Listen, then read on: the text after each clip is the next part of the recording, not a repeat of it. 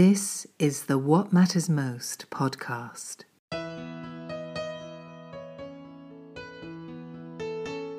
A 100% listener-supported program. And now, here is your host, Paul Samuel Dolman. Welcome back. Welcome back to What Matters Most. Thank you, everyone around the world who listens. I appreciate you. Keep writing in, suggesting notes, and also guests and all kinds of things. Appreciate the dialogue. Without you, it would not be what it is. So, and the Patreons too, and Matthew Wayne Selznick, our technical advisor and expert. Have a nice guest for you today. He wrote a beautiful book called The Way Up. Author, and he's also a healthcare executive and a professor that teaches at Columbia. It's an honor to finally have on the family, Mr. Errol Pierre. Thanks for coming on. Thanks for having me. Pleasure to be here. Did you grow up in Haiti, or are you a first-generation person here? I am first generation. So my parents grew up in Haiti. My dad grew up in Gonaïves, small, tiny farm town.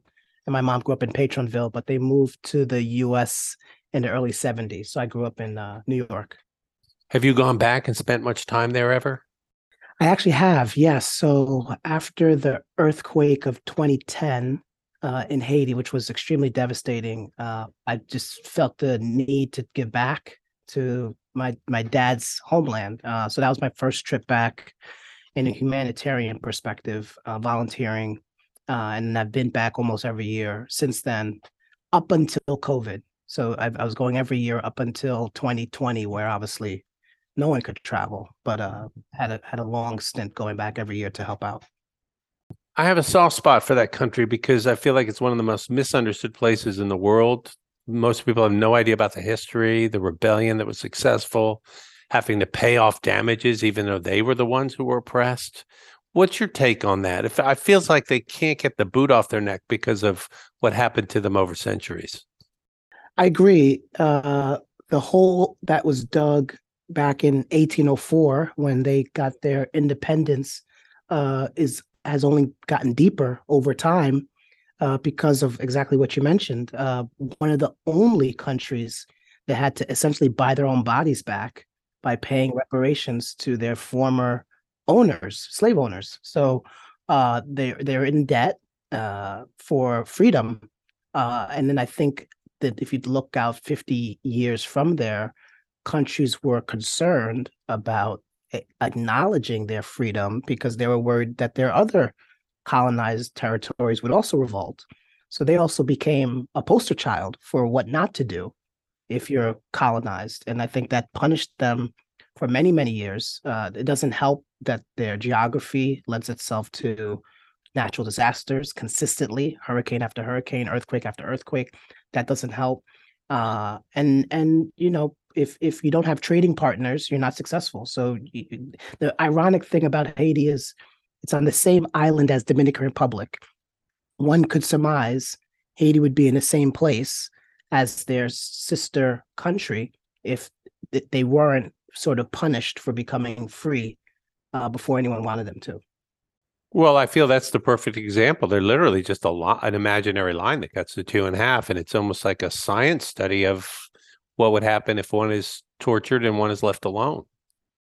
Yeah, exactly. And ironically, the borderline wasn't chosen by the people that inhabit the country. So it's someone from the outside decided what side is Haiti and what side is Dominican Republic. It's the same people. So it's just a travesty to see what's happening there. And at the border. I mean, the embassy, U.S. Embassy, just put out an alert probably 3 weeks ago stating anyone who was dark-skinned in Dominican Republic was being perceived as a Haitian immigrant, and so being extra questioned. What are you doing here? So it's a travesty. But these are things that happen to them, as opposed to they did it to themselves. If I was somehow empowered by extraterrestrial forces and we took over the world and I said, hey, Errol, what's the 100-year plan to put this thing right? Would you have any thoughts on that? I know that's a big question, but you're very smart and you're a problem solver. It's a big question. I think the biggest thing is brain drain. So like my parents left in the 70s during Baby Doc's regime. They had a couple of despotic leaders that made the best and the brightest leave. So first, we have to stem the tide of the brain drain. There's very basic needs. There's very basic needs that the country needs to sort of prop up themselves and have a foundation. This is basic running water, clean water, basic safety. Right now, if you read any of the articles, New York Times has done an excellent job looking at it. It's gang infested, and the gangs are having their way. And so there's basic protection of safety that's needed. And then trade.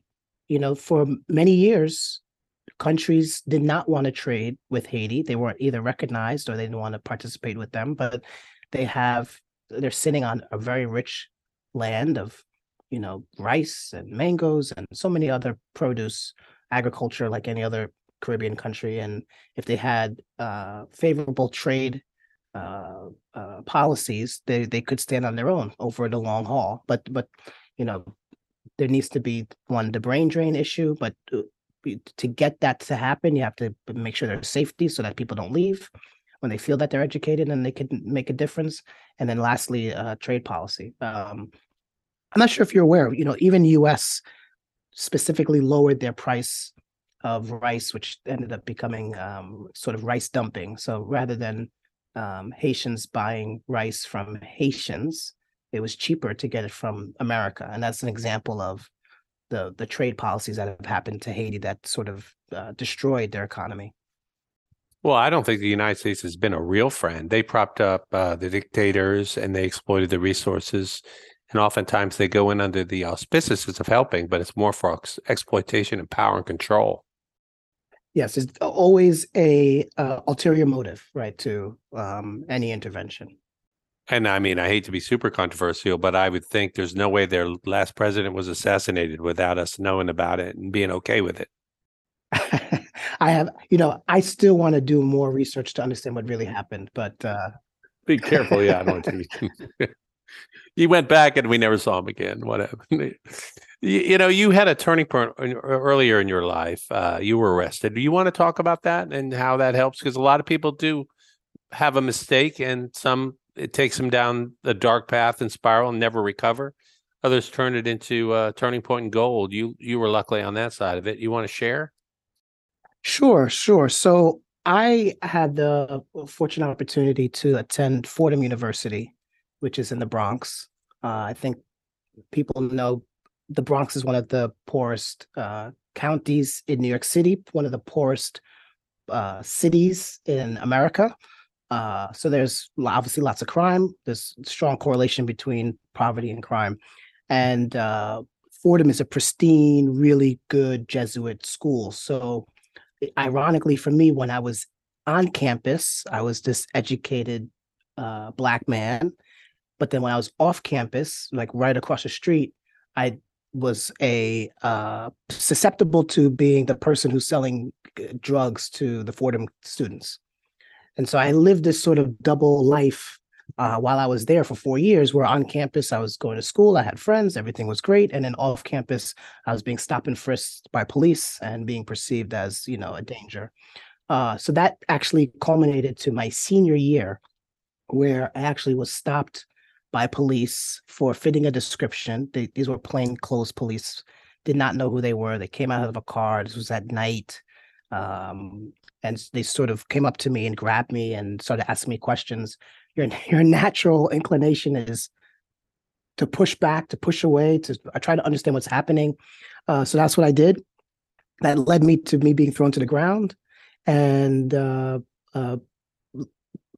cuffs were thrown on me. It ended up, in the back of a police car. It happened so quickly, but I still remember it. I still remember the exact street. It's 183rd Street and Arthur Avenue. Like, I'll never forget the corner. I'll never forget the pizza store that was across from me. It's just such a vivid stain on my brain when I talk about it, because it was just sort of shattered my sensibilities of like what was happening, because I was totally innocent, not doing anything wrong. So I end up in the police car and pretty upset about what happened and saying, can't do this. I'm educated, I know my rights. And essentially it came down to, if I'm not quiet, Basically bad things can happen. That was the that was the intimation.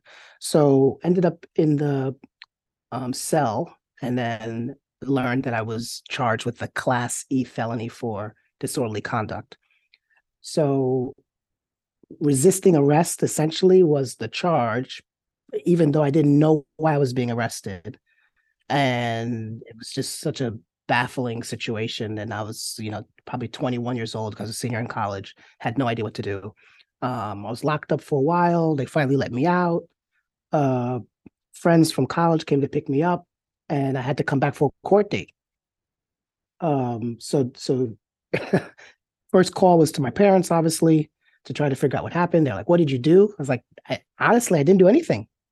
They're like, "Well, why did they stop you?" They said I fit a description. They were looking for someone. It's like, "Well, why didn't you comply?" It's like, I didn't even know who was grabbing me when I was grabbed. And when I was thrown to the floor, I was like trying to get back up. It's just natural reaction. And in the heat of the moment, you just react. And so, luckily, I'm so fortunate because, being a Fordham student, I had the ability to have character witnesses. I actually had an eyewitness that was there, she's a Fordham student that saw what happened. So came to the court case. The judge dismissed it. But the crazy thing is, I had basically 10 years of probation. So if I had any other issue that had to do with the law enforcement, then that case would come up on my record. So I had to basically, it was like invisible handcuffs for 10 years of not doing anything, or else the Class C felony would pop back up. The other thing was that I was fortunate to have the money to pay for an attorney to help me with the case. And then so just doing some research on 2005 when that happened to me, and looking at the stats at the time, stop and frisk was all over the place. This was like the policy for New York City.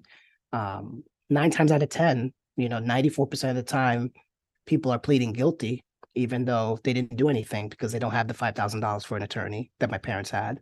So to plead the case out. And then the other fact which is crazy, is 70-80% of the time of the stop and frisk, the people are innocent. There's nothing on them. So it was a crazy story. What I took away from that definitely was that how people perceive me is more powerful than how I perceive myself walking around America. And so from there, I did a dramatic change in terms of, it's like, I will never, ever fit a description ever again. And that shouldn't have been the lesson I learned, but it was a lesson that I took from it of, I'm not going to wear certain clothes. I'm not going to be in certain places. I just never wanted to be in that situation again. It's the height of feeling the lowest you've ever been. Yeah, it was just a insane experience that every time I talk about it, it brings me right back to it. God, I can feel it's charged. Was the class felony walking while black? Was that technically what it was? Yeah, I told you, disorderly conduct and resisting arrest. It doesn't make any sense. And going through it, and then finding out like 94% of the cases, these kids, these young minority Black and brown kids are pleading guilty to a lower charge. It's upsetting, and it just speaks to why we see the stats that we have in prison, because it's sort of set up as a trap, So that definitely changed my whole opinion about how I navigate the world, just going through that experience.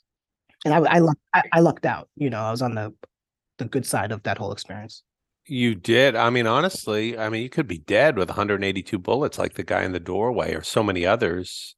Plant a knife on you, or a gun, or end up in Rikers out there without bail and without even a trial. Like these people out there, 5, 6, 8 years. The one poor kid, they said he stole a backpack. He committed suicide. Others die from mysterious reasons.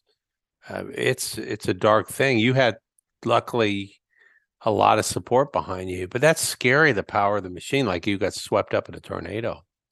Yeah, it is scary. And to your point, I had a lot of people behind me, and it just shows the power of mentorship, and having loved ones around you. And so many people aren't as, uh, lucky and fortunate to have that opportunity.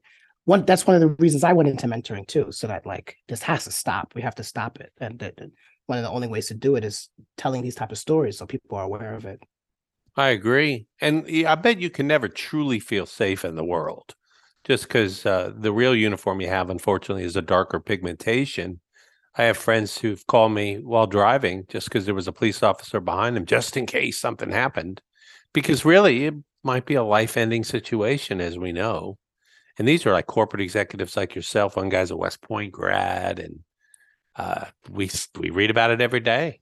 So we see it on videos, and if we don't see the video, then nothing happens. And even when we see the video, it's rare that there are any consequences. Yeah, I can tell you, fast forwarding to now, present day, even if sirens go off on the, I have butterflies. My heart rate goes up, sweaty palms. It doesn't even matter if the sirens are for me. It could be for totally someone else, but just the sheer sight of it triggers that response. So I agree that it stays with you, and it's sort of a reminder of what could happen, and it's not up to you because your life is in someone else's hands. And the other ironic thing about this is, in your most traumatic moment, society asks you to stay calm and be respectful, and don't do anything. It's humanly, it doesn't make any sense. But that's where the bar is, at least right now in society. For you. And also, they weren't in uniform or identified. It could have been four guys in a gang robbing you. And you sound like you do have PTSD from it. How could you not? I mean, that's a life and death moment.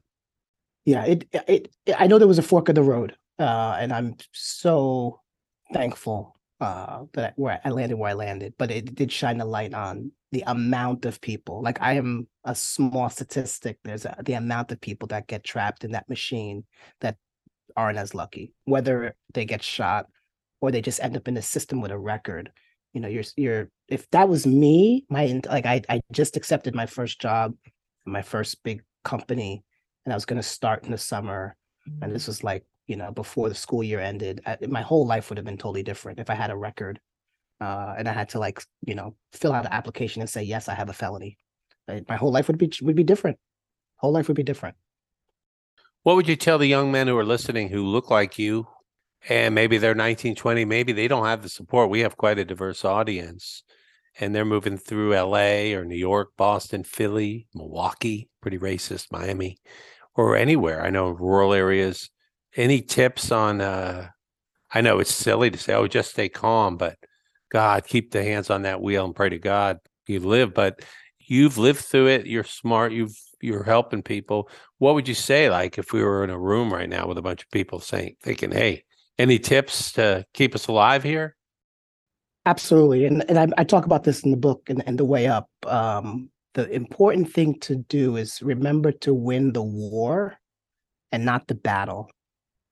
And so when those moments happen, cop pulls up behind me, hands are on the steering wheel, even if they're disrespectful, whatever they're doing, it does, like, whatever they're trying to do in that moment, to win the war is to leave with your life. Leave with your life. So don't worry about your ego. Let them talk down to you. Remember their badge number. Remember their car number. Be patient. Slow down. Be quiet. Ask for clarity. I remember being told, turn off your car and roll down your window. And I was like, wait a second. Can you clarify? Because if I turn off my car, I won't be able to turn down the window. And I'm not trying to be cynical. I just want to follow the directions. So if I turn off my car and then my window's still up, you're going to think I'm not listening to you.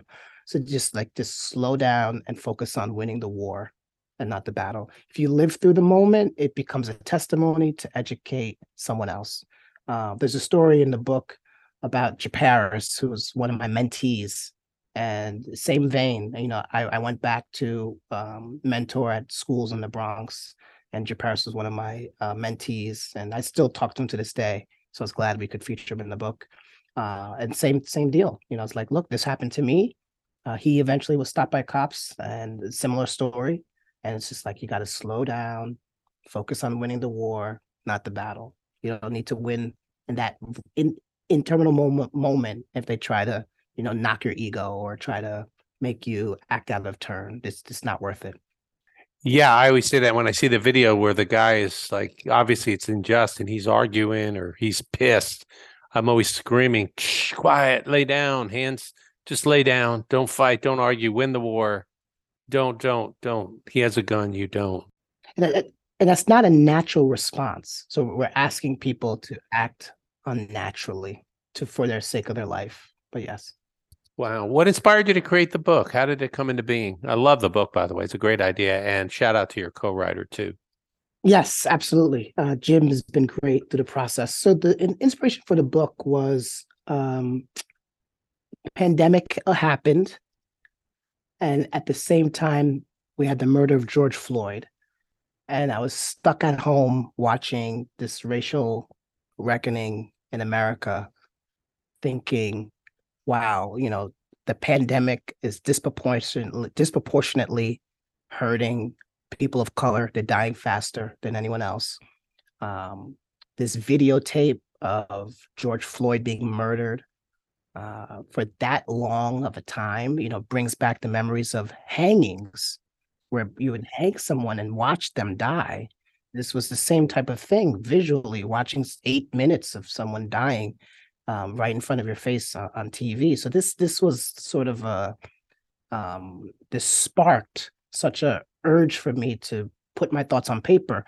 And with quarantining, I actually had the time to sit with my thoughts and digest it. So really the book, the intent of it was reflecting back on my time from being in college and getting locked up and working at a warehouse at a beauty supply store to becoming an executive, and the road that it took, and trying to put down on paper, like, well, what were the lessons that I learned along the way? They got to be helpful for somebody who's going through it. And then I also wanted to back it up by research. So I was also doing my doctorate degree at the time. And so I was using the same methodologies for research in terms of peer review studies, and saying, research dehumanizes people because it's a statistic. 25% of the time XYZ happens, not realizing that that statistic is a person. So I thought if I could match real research on the issues of people in corporate America not getting to the top with my own personal stories.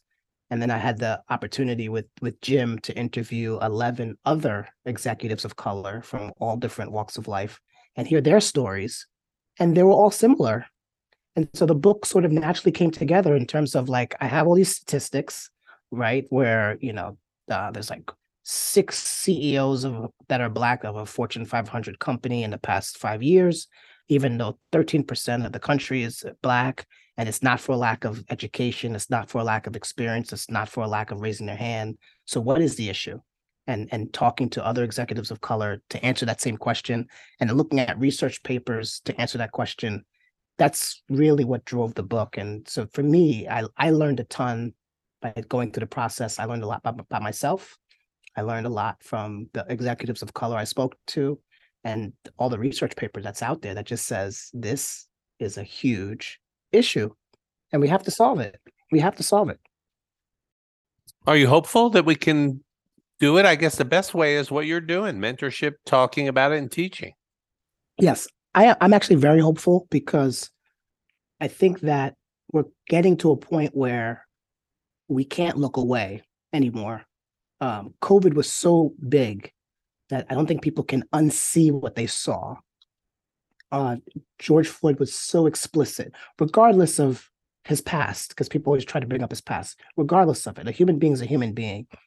It was so explicit that I don't think people can unsee it. And so these are huge problems, and we shouldn't have to wait for these like shocks to the system to make a change. But I think at this point that the sounds are loud enough that we can't go backwards. One thing I'm encouraged by too is, Martin Luther King talks about the arc of justice. It takes a long time, but it bends towards freedom. And it's going to take a slow road. But my thing is, can we just move forward 1 inch every day? If at least an inch every day, it's path in the right direction. So I do have hope. And the fact, a publisher decided this was a story to pick up is, to me, another opportunity to say, yes, I think we're moving in the right direction. We keep talking about mentors. How important is it to have a mentor or several? For me, it's been life-changing. I've always gravitated towards older, wiser men and women who have just been huge for me. Why reinvent the wheel? Even my own dad was fantastic for that, but just in general. And how important is it, and how does one seek out and find mentors? I could give my little quick take. I found the people that were extremely successful, if you were genuine in your interest to learn, not look for money or a handout, but just to get knowledge, so many of them were incredibly generous and wanted to help, would go way beyond the call of duty. Yeah, I agree. I think mentors are huge. I can't even understate what it is. And I'll explain. Well, first, let me say from this perspective. I always share with folks where the word mentor came from. So if you read Homer and the Odyssey, Homer's poem, The Odyssey, you have Odysseus, who's going out to fight the Trojan War, and he's leaving his son Telemachus behind. And he's like, who's going to raise my son when I'm fighting in the Trojan War? The one man that he trusted to raise his son while he was away was a man named Mentor. And so that's where the word comes from. This is the person you trust with your son. And so when you're thinking about how to choose a mentor, it should be in that same type of regard of who would I trust with my son? That's the level of trust and bond and faith that you have in another person. And that's what a mentor is. One of the things I talk about in The Way Up is, if that's the relationship, if you're a mentee, you have to respect it as such, meaning there has to be intentionality. You can't waste your mentor's time. There has to be a level of respect, knowing that this person is going out of their way to help you and they owe you nothing. They're doing it out of charity. And so be very mindful that you're getting free time from someone who's doing potentially something you want to eventually do one day. You look up to them in some regard. And you want to have milestones. So it's not just a meandering relationship where you kind of just always talk, right? Because you use up their time. So out of respect, you're like, well, I really want to get this new job. And if you get the job, you say, you know what? The time we spent over the past couple of months was amazing. I achieved my objective. I would love to continue talking, but I want to be respectful of your time and your relationship. Those are great milestone points to have with your mentor, just to make sure you nurture the relationship. I think a lot of relationships, mentor-mentee relationships, tend to die on the vine because the mentee doesn't take the initiative to really curate the relationship and get the most out of it. So I talk about that in the book as for people of color, and mindfully, like, for example, my parents were immigrants, so their lessons for the world of work were very different than the lessons I got from my corporate mentors. So they taught me hard work, they taught me perseverance, but as immigrants, they also taught me keep your head down, stay quiet, don't make noise, just be the model minority, don't make trouble. Those lessons don't work in corporate America. And so I needed to have mentors like a Jeff Grayling, who, great guy, and it took me under his wing and said, oh, well, in corporate America, this is how it works. And so I just expressed the fact that sometimes it's harder for people of color to build those relationships with folks that know corporate America really well, to teach them how to navigate through it, because one, they don't look like the other person. Two, there's probably a cultural gap.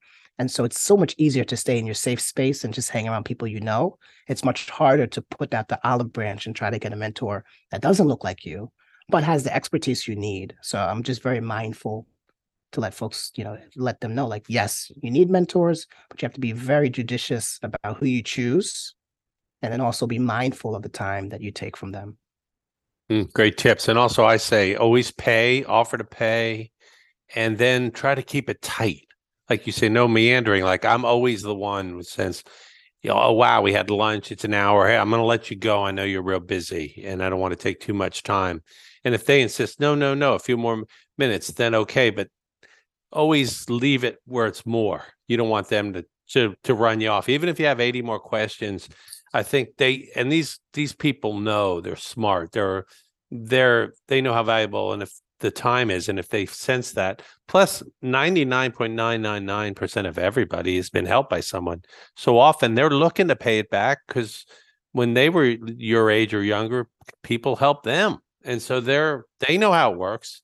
That kind of successful person, the kind that doesn't want to help anybody, you wouldn't want to hang out with that kind of person either. And so there's that balance, but keep it tight, keep it moving, and always send a thank you note, or if they really do something great, like introduce you to something, report back on that meeting.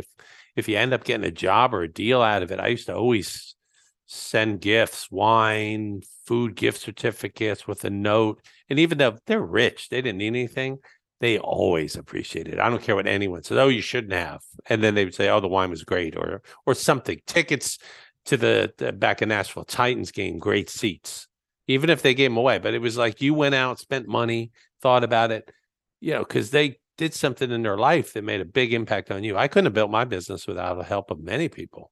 You can work hard like crazy, but if you have mentors, it saves years and a lot of trouble. And it's more fun to go with a group. Absolutely. I agree 100%. So it's interesting. I'll tell you, in the book, we talk about the acronym called TIME, TIME, and that's the lesson for mentees, that being a mentee takes time. So the T is trust. You have to have trust with your mentor.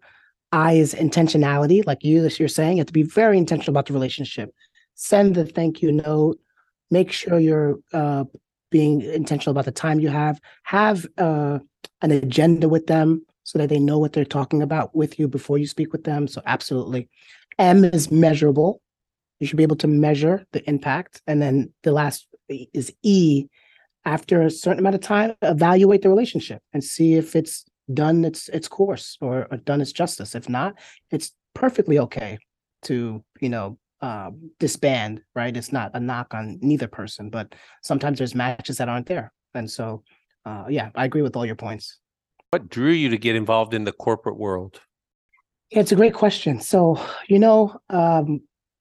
my mom sent me to an enrichment program at Columbia University, and I would take, this was when I was still in high school, and I'd take the 1 train to get to 116th Street. I think it's the 1 train. I'd take the train to get to 116th Street, and I'd see these gentlemen in just really nice suits with really nice shoes that were shiny, and they were rustling a newspaper, and they're rustling it and folding it and reading it, and they just looked so important. They had a briefcase, they were sitting down, they're rustling the paper. I didn't know what they did, but I wanted to do that. And so that's when I knew I was going to be in business. So I had no idea what they were. And then obviously when I ended up in Fordham undergrad, I ended up doing business administration with a focus on finance. And my goal was going to be a banker because the people I saw on the train were these bankers in nice suits. So that's when I knew when I was a kid that I wanted to at least dress that way and have that aura. They just look very important. And then in college, pursued business, but ended up in health insurance, which is a total other interesting story, but still got to corporate America. I know. And when you were in there, did you run into glass ceilings and barriers? Because, for the obvious reasons. Yeah. So it's interesting. So the way I actually got my first door into corporate America was very interesting. I worked at a beauty supply store, stocking shelves. And I guess this woman had seen me work there a bunch of times because I worked there for almost 6-7 years through high school and also through college, just to make money on the side. And eventually, one day she came up to me and said, I think this is more than what you do like full time. Like, what else do you do? And I said, oh, I'm in college full time. This is my part-time job. She's like, do you have a resume? Absolutely. Sent it to her. Long behold, this woman who, discovered me in a beauty supply store stocking shelves was the chief operating officer of one of the largest health insurance companies in New York. So that's how I got my start. I was an intern working in her organization. And she saw something in me. I was either stocking shelves very diligently, but she saw something about, the way I handled myself, my maturity level as a young kid in the store. And she saw me in numerous occasions. So I always tell people, you never know when you're interviewing for your job. You never know. You just always have to be on. And then once I got into corporate America, I was lucky to have mentors, sponsors. So about every 3 years, I was getting promoted within the company and moving up. And I got to a point where I reached a director level role. And the conversation was, Errol, if you want to be a vice president, you're doing great. Everything is great. You just got to hang out for 5 years and you'll be there. And for me, I was just like, 5 years? Like, I'm doing everything I'm supposed to do. There's no issues. So what is it? It's like, they just, oh, you just need to wait your turn. You just need time. You just, you're doing great, but you're young. 5 years is fine. And I had this level of impatience. So at that moment, I felt like that was a glass ceiling. I was like, tell me the reason why I'm not able to move up. It just can't be duration. If there's skill sets I need to learn, great. Let me learn them. But just this weird, nebulous number of just sit put for 5 years didn't make sense. So that was my first time leaving an organization to jump to another opportunity where I had more experience, more breadth of responsibilities. And so, I would say, like, if a company doesn't see your worth, there's always going to be someone else that does. You just have to have, the confidence in yourself that you can do it. And so I made the leap.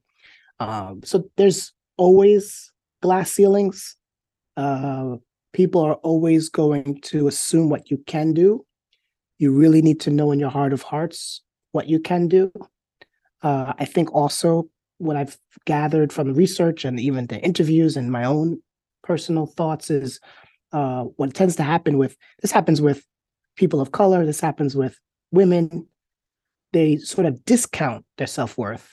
And so I'm sure you heard, the cliche examples where there's a job description and you can do 80% of what the job description says, but you spend 100% of your time on the 20% you can't do.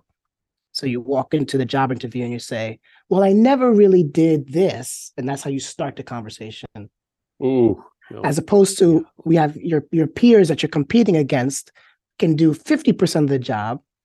And they only talk about that 50%. And then if they bring up the other 50% that they can't do, they redirect to the 50%. And that comes down with confidence. That comes down with, the mentorship that you have that explains how corporate America works. And it's sort of like people need to know the toolboxes and the tools that they have for themselves to navigate. Because it's like you need a GPS, navigating my world with my Caribbean parents is totally different than corporate world. And so I needed a GPS to figure out how to do it. And there's glass ceilings, but there's ways to overcome them. We're talking about healthcare. Shouldn't every human being have access to healthcare? Almost every country in the world has that universal healthcare. We don't. And our insurance Byzantine crazy system makes it harder and harder. Even if you're well off, it's hard. If you have, it's tied to our jobs. I feel like we are way behind, and it's so exploitive that so many die or suffer for no reason. And then you got CEOs making $240 million a year. It's just insane. What are your thoughts on universal healthcare that would bring us in alignment with all of Europe and other top countries? I can say that without a shadow of a doubt, we would be a better off country if everyone had access to healthcare. High quality, low cost, dignified healthcare. The example I always use is the Constitution think about the fervor that exists in this country on gun rights. Even after the mass shootings that we've seen, we still find it impossible to pass gun reform to any capacity. And the reason being is because it's written in the Constitution. Now, you can debate militia and all the terminology, but for the most part, it's there. And so it's basically so ingrained in our culture. It's so hard to change, right? What's not in our Constitution is the health and wellness of American citizens. It's not written in the Constitution. We have the pursuit of life, liberty, and happiness, and we have the Bill of Rights, but the Constitution does not guarantee healthcare. If you look at all the other developed nations, they have it in their Constitution. Even lower income nations like Thailand has healthcare and the right to healthcare in the Constitution. So the fix for this country is one constitutional amendment, because then everything would change. We would have the same fervor we have for guns, we would have for taking care of people. I think you have to start with the Constitution, and the other developed nations are the perfect example. Once it's in the Constitution, now you're talking about budgeting for taking care of the destitute, where today it's for the private sector to figure out if they want to take care of the destitute. And if they don't, then charities pop up and pick up the pieces. That's the first piece. The second piece is, and I talk about this in both the Columbia class and the NYU class with health economics, is we spend 2.5 times more on healthcare than any other developed nation on the planet. So we spend more, and our outcomes are worse. And some of our outcomes meet the level of third world countries. If you talk about maternity mortality, I'll give you an example of a statistic. In Brooklyn, there's probably between 60 and 70 Black mothers out of 100,000 that will die when they give birth, compared to the national average of 15. So exponentially higher. And you ask, why is that happening in Brooklyn? And it comes down to, we have the money, but the money doesn't go through the system equitably and efficiently. So we're spending 2.5 times more than every other nation, but one person is getting, the best brain surgery from the best surgeon with the best care in a private room. And then there's 1 million people that can't get a COVID test. So it's the distribution of the money that's just so inefficient in our system, because we're basically based on a fee-for-service market where I only get paid when I see people. So we're basically conditioned to have this really ineffective, inefficient method of treating folks. It's better for me to, I'm incentivized from a financial perspective to not do any of the preventive care visits, because I'll get paid way more when the person comes in for an emergency room visit. But that's basically the economic framework that we built for healthcare, which is leading to the horrible outcomes we have. What an incredible take. But Errol, isn't the corporate capitalism system we have, it's fundamentally anti-life and anti-humanity, because it puts profits over people. You can't ask it to be pro-life when it actually is anti-life, and it's destroying the planet, it's destroying humanity. And I would be happy to argue with any economist or philosopher the point, because every statistic backs up what I just said. Yeah. And think of it this way, right?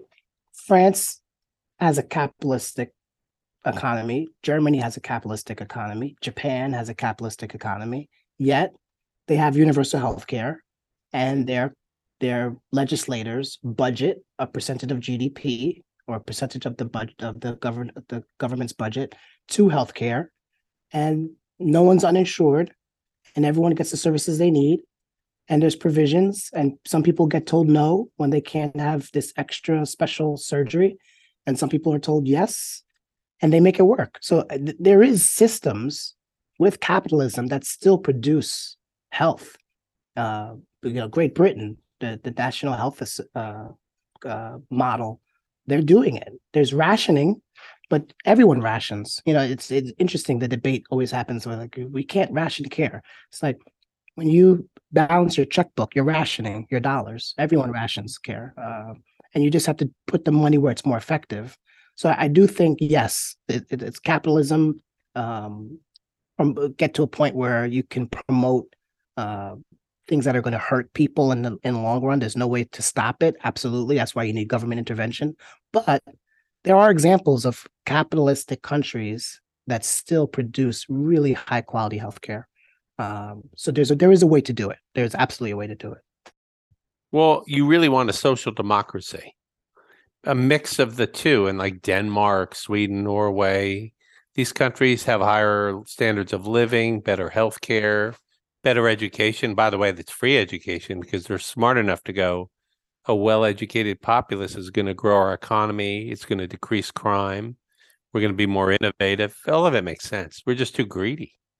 Yeah, there's the efficient producer hypothesis. This is like you're in my health economics class now. There's direct correlation between education and health. The more educated someone is, the healthier they are. So 100%. So investments in those type of things definitely lead to better health outcomes. The point you bring up about the Norways, the Denmarks, the Swedens, that they get right is the amount of money they put in social services. So this is an interesting stat. 20% of the reason why someone gets sick has to do with their ability to get to a doctor.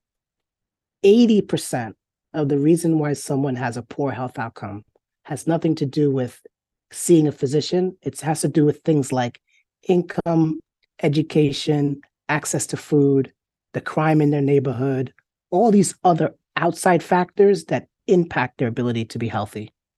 And so countries that, invest in social services like education, like childcare, like, having parks for people to play, like food policy so that there's not high fructose corn syrup in all the drinks, leads to lower health because you're investing in the social services. So that's starting to happen in the United States, this recognition that we have to also fund housing, right? So that when you discharge a patient that has pneumonia, you don't send them back to an apartment that doesn't have heat in the winter. We're starting to connect those dots now, which is good news in America. Well, I know I have to let you go back. I'd love to have you on again. There's so much more I could ask you. If we put you back in the time machine and you were talking to your younger self right now, and those younger selves are all over the world in many countries, what message would you have for these men and women who aspire to be in a better position down the road than they are today? Yeah, the one takeaway I would have, my favorite line in the book, The Way Up, is have the courage to make 1 million mistakes and the wisdom not to make the same mistake 1 million times. And so I wish I'd made a little bit more mistakes when I was younger.